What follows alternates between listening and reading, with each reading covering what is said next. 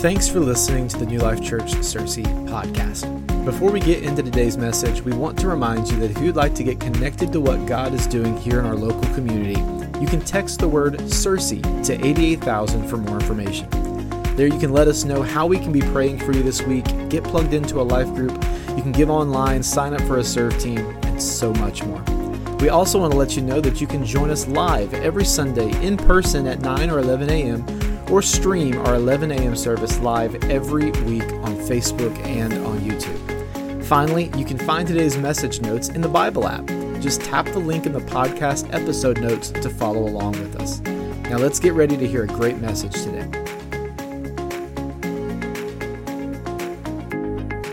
I want to talk this morning as a standalone. This isn't a series. It's not the beginning of one. It's just a thought and a standalone message. And so vacation season is upon us. How many of you guys have already been on vacation? Anybody here? Yeah. How many of you are going in a few weeks? Yeah, about half of you. That means half of you are going to give in the offering. Half of you won't today because you're broke.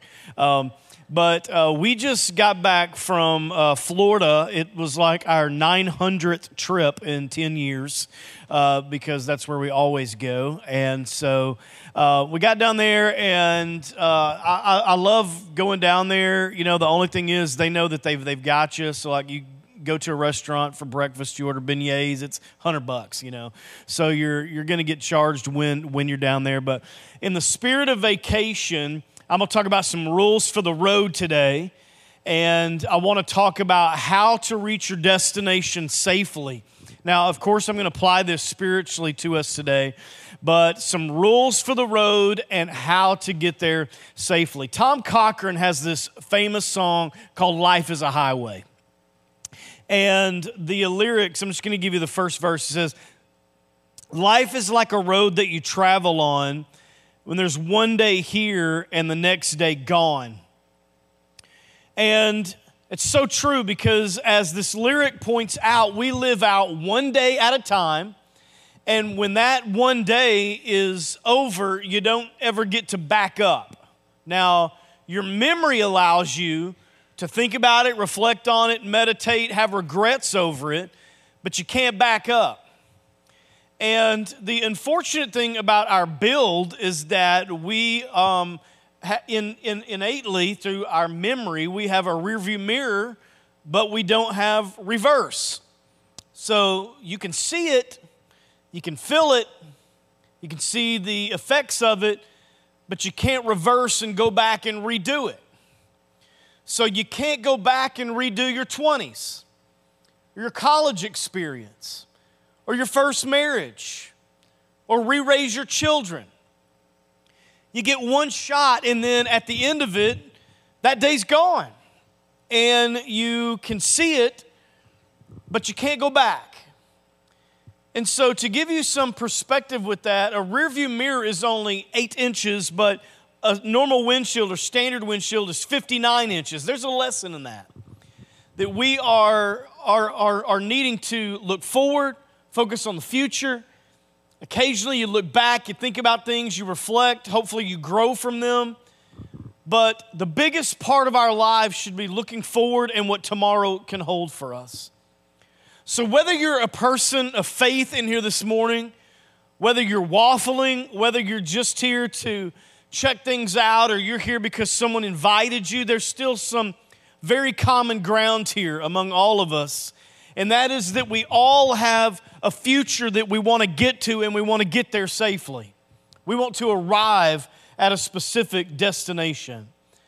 So rule number one that I want to talk about this morning is this: don't travel alone. Now, we talk about this a lot. It's one of our core values about being together. We're better this way. I could get into all kinds of scripture about community, whether we start all the way back in Genesis where God says, hey, it's not good for man to be alone. You can make all kinds of jokes there if you want to, but it's not good for us to be by ourselves. And to graduate that to the New Testament church, they were meeting together daily, breaking bread, having fellowship, being in community with each other, having all things in common. There's a biblical principle about togetherness. So you've got to steal that voice and silence that voice in your head that says, you can do it by yourself, or I'm more comfortable by myself, or that may be how you're made, but God made me to be better by myself, okay? You are better in community. You just got to find the right tribe, and I'll talk about that in just a second. So you are designed to be in community. You got a lot of friends, great. You got a small, intimate group of friends, great. You got no friends, not great. So regarding this, here's what we know. Who you travel with determines how well the trip goes, okay? Now, I don't know if you've ever traveled with people, gone on vacation with people. I don't know if you've had kids that you let them bring a friend on vacation, but how that interaction plays out determines how well your trip actually goes. Because it can be smooth and fun and entertaining and restful, or it can be filled with drama. There can be a lot of things going wrong, because who you're with determines how well the trip goes. Now, there is a trap to togetherness, and it's called acceptance. We gravitate toward acceptance. So we're looking to be accepted. It's something that's in us. We all desire it. There's not a single one of you in here who would raise your hand and say, I don't want to be accepted. This plays out in every single season of our life, or transition of seasons in our lives. For example, you get out of high school, you go to college. These are people that you didn't go through grade school, middle school, junior high, high school together. It's a new crowd from new cities. And you are looking for a group to accept you. Sometimes when you leave a relationship, you're used to community, having someone to check on and be checked on. And so when you leave, you have a gap in your life, and you can fall into a trap of being with the first people who accept you. You move to a new city. You start a new church. You can fall in with the first group who says, I'll take you. And the reason this is important is because the people who are in your inner circle will dictate, to an extent, the direction and the quality of your life. Who is around you, who you're listening to, who you're sharing your life with. There is a rubbing off principle, just being around them and them being around you creates an environment that can be dangerous, or it can catapult you. So you can't just look, as a side note, you can't just look for people who share the same tastes as you. This is not about having things in common.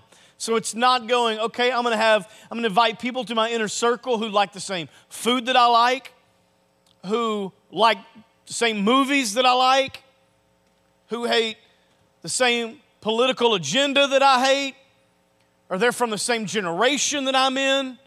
You can't just have a taste. You can't just pick because of taste. You got to find people who you share values with. And a simple definition of values is this: the things that are most important to you.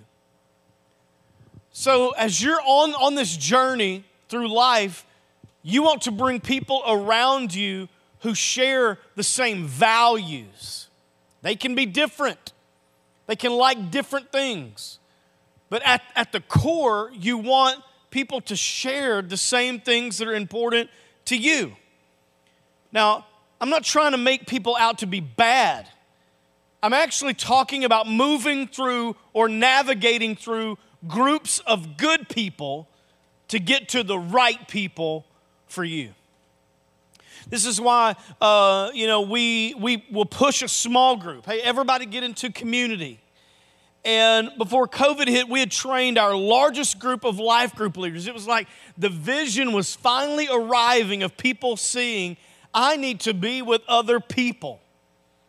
And those groups are full of different people, but at the core, they share values. That's what keeps them on track. So again, to be clear, I'm not saying some people are unimportant. I'm not even saying some people are less important. I'm saying that the right people in your life makes a difference on how well the journey goes for you. So Solomon says it this way. This is Proverbs chapter 13, verse 20. He says this: whoever walks with the wise becomes wise. Now, this means that if you walk with, or you do life with, wise people, you will, over time, become wise yourself. Just by being around them, just by having them in your car, just by being on the journey with them. When you are in community with wise people, over time, that wisdom becomes yours. And you become wise. This is a huge principle, so don't let it miss. It shows us that life is connected. That what happens today really affects your tomorrow. Dumb things today result in waking up to dumb consequences tomorrow. Doing wise things today cause you to wake up in a wiser world tomorrow. There's a linkage.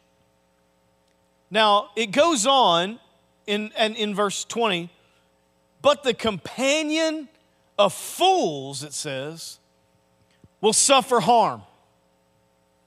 All right? So whoever walks with the wise becomes wise, but the companion of fools will suffer harm. Now, the breakdown of this word fool means this: someone who lives life without care. I'm not going to have you raise your hand, but I want you to ask yourself, have you ever had fools in your inner circle? At any season of your life, can you look in your rearview mirror for just a second and see that you let fools get into your life and there was a consequence because of their lack of care? This is that person that you hang out with and they say something dumb like, hey, listen, I'm going to quit my job so we can go to the iHeartRadio concert in Vegas. And they're like, but what about tomorrow? It doesn't matter. Let tomorrow take care of itself. That doesn't make sense to you. Why? Because it's foolish to think that I would create consequences after the concert when you got bills to pay. No one would do that who is wise. But here's the interesting part of this verse, okay? It says if you walk with a wise, you become what? Come on, y'all. If you walk with the wise, you become what? Wise. But this verse does not say if you walk with fools, you become foolish. It says if you walk with fools, you suffer consequence or harm. This means this: you, by hanging out with fools, will suffer from their consequence.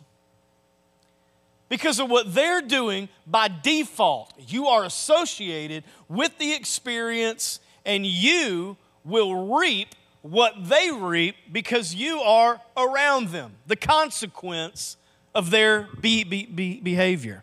Now, when I was a teenager, I had a friend, had this great car, and he came to me and he said, hey, we're going to take my car and we're going to see how fast it'll go. And I said, well, that sounds wise.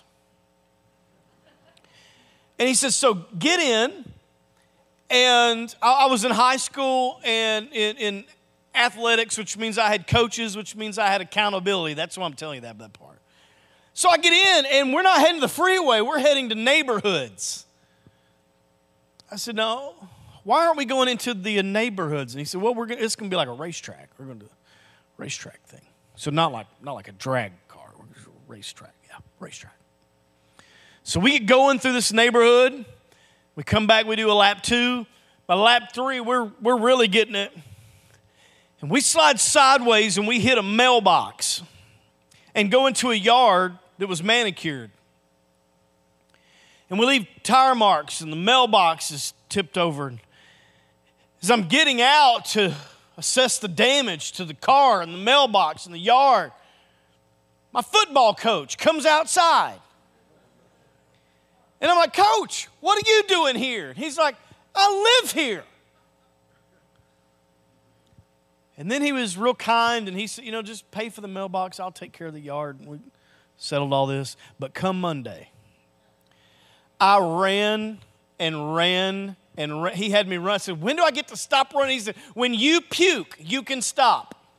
I've never prayed for stomach discomfort more in my life. And I ran, and it was a consequence of just being involved in the circumstance. I wasn't driving, wasn't my car, didn't own it, didn't belong to me, but I was in it. And this is what Solomon is saying. You will pay consequence just by being around it. So bottom line is this. Take care or travel with people who take care of themselves. Because if they will take care of themselves, they will take care of you. And this is a life principle of taking care of self and others is a value that some people have. Travel with those people. The second rule, don't pick up strangers. Now, this leaves me to define the word stranger. And a stranger is this, someone who is strange.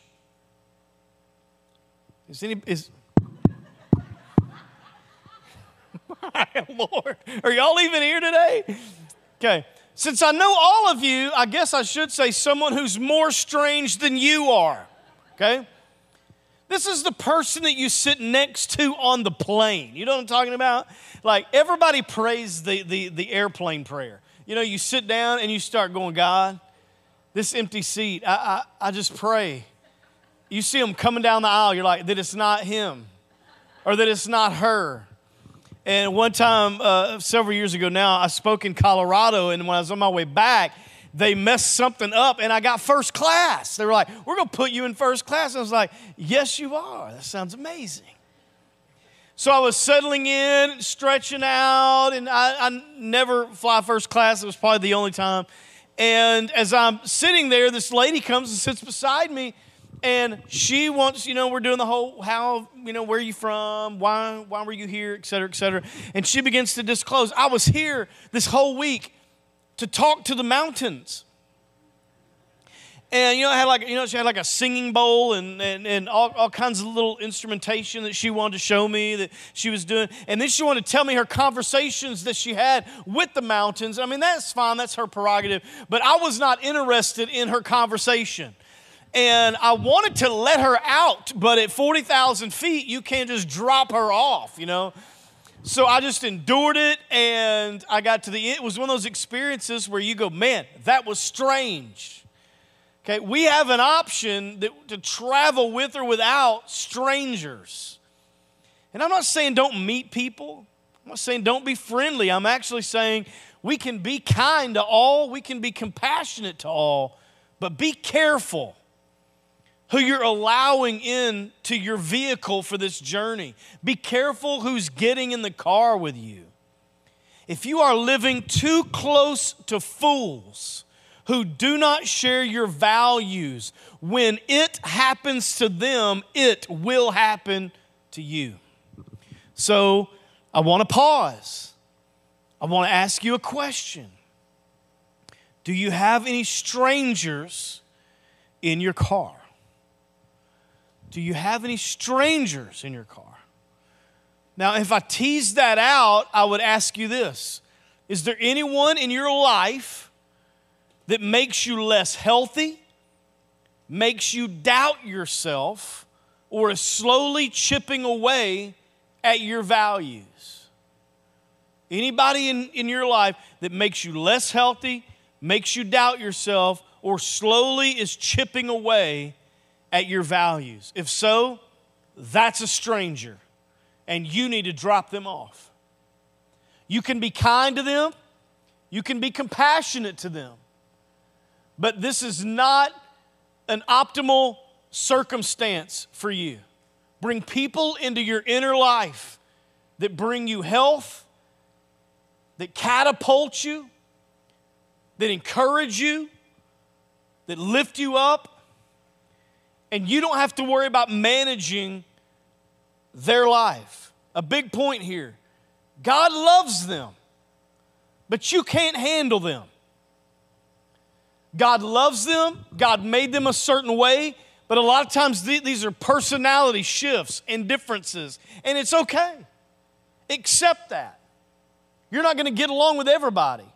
You're not going to be BFFs with everybody. You should not be in your life's journey and car with everybody. You got to have people who are a right fit for you. So if we look at the car analogy, it would be this. You would not repeatedly loan your car to someone who repeatedly trashed it.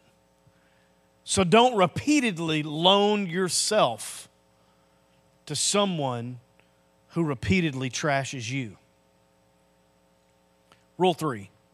It's kind of a combo. Choose a destination and borrow a map. Now that sounds strange in a GPS culture, but just stay with me. Choose a destination and borrow a map.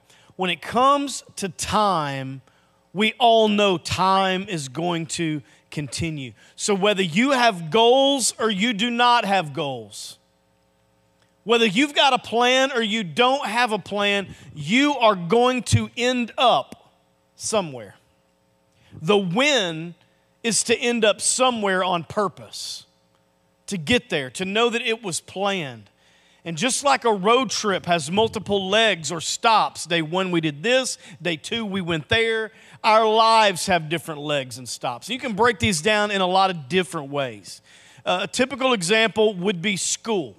Okay, you've got grade school and you experience it and it comes to an end, and you go to middle school and you experience it and it comes to an end. You've reached the destination, and then you start junior high and you experience it, you reach the end, hopefully, and then you graduate on into high school and you experience it and it ends. Or we can break that down by decades. You experience your 20s, then your 30s, then your 40s, and your 50s, and so on, each with different goals that you have for life, things that are important to you in that leg of the journey. Or you can do it by rites of passage. You have a season of dating, then you get married, then you have children, then you buy a home, then you have different experiences throughout different things that say you're moving forward. You have all kinds of ways to break down a destination or a leg on this trip. But it's important that each stop is determined by you, the traveler. This is not to say that a road trip will not have unexpected detours, that it will not have some flat tires. But the trip needs to have a destination so that you and those you're with know we've made it. We're on the right track. If you don't decide what your destination is, circumstance will choose for you. You will reach a point in your life and you will ask yourself, how did I get here? How did I get here? One of the biggest questions that Adam was asked is, where are you? And there's some that you're still being asked this question. Adam, or where are you? What are you doing? What's going on? So again, life is connected. And wisdom dictates that we think through where we're going today, because we will wake up there tomorrow. The more you prepare today, the less you repair tomorrow. So direction, not intention, determines our destination. A lot of people had good intentions, but they didn't have a destination. Let me give you an example of that. If I get in my car and with great intention, I'm wanting to reach the sugary sands of the Gulf, but I get in my car and I drive north. I can drive north, I can pray, I can believe God, I can trust God, I can fast some meals. But I'm going to end up in Canada because that's the direction my life is headed. So faith and trajectory have to hold hands, or else you're going to have great intentions your whole life, but your circumstances are still going to dictate where you're headed. You need to assess, where am I going? If I keep making the same decisions I'm making right now, where's my life going to be in 5 years? Where am I going to be in 10 years? What's my relationship going to look like in 5 years from now? What's my finances going to look like in 5 years from now? If we stay on this course spiritually, where will I be in 5 years? The destination is important. To ask God to aim you, to direct you, to get a destination burning inside of you. When you have that and good intention, then you can turn back and say, look how far the Lord has brought me. Intentions never upstage direction. Second part to that is to borrow a map. And again, I know that sounds strange, but what I mean by this is this. Someone somewhere has already been where you want to go. And you need their map. Now don't be strange and call them up cold and say, hey, I need to borrow your map. That'll be weird.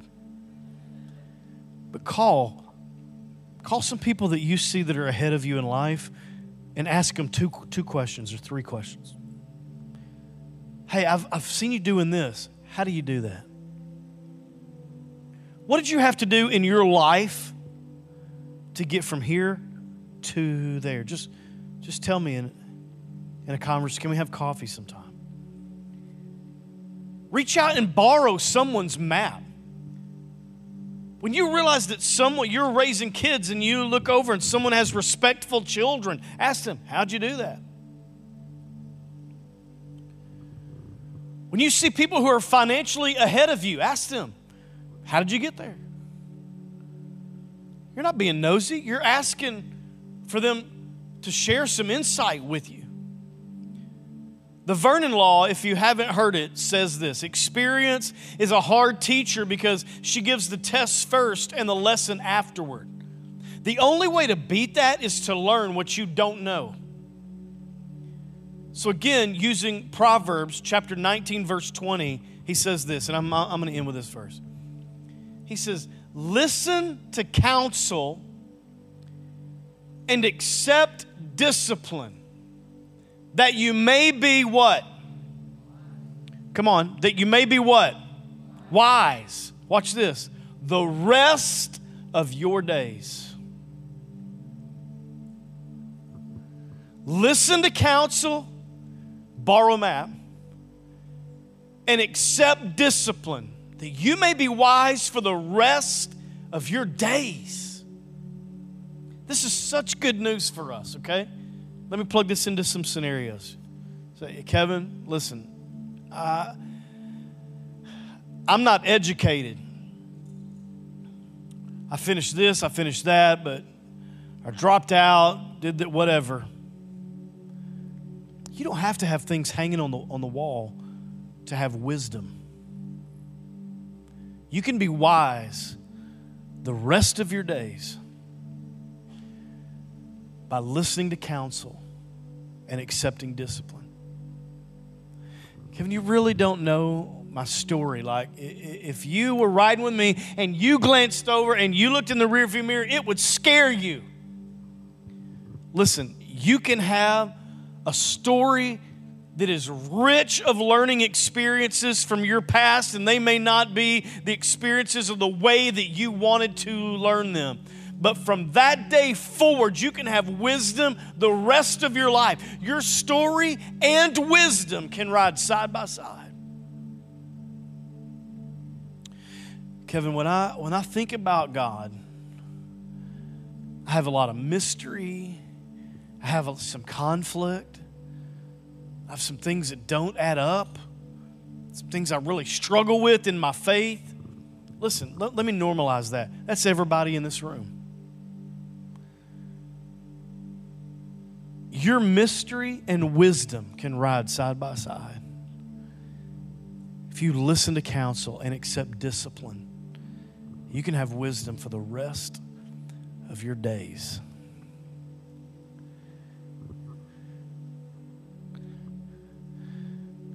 Borrow somebody's map. Ask the Lord to put you around people who can help guide you and direct you, give you counsel, and then take all of that in that you can and move forward. Change your trajectory if you need to. Look at your life. Let some strangers out. If you're alone today, man, if you've been riding solo, find a friend. Okay? Solomon basically says to have a friend, be a friend. And maybe you haven't tried to be a friend for a while. This is one of the reasons that we're going to move to this one service. Let some people who don't know each other get to know each other. To see each other for the first time in years maybe.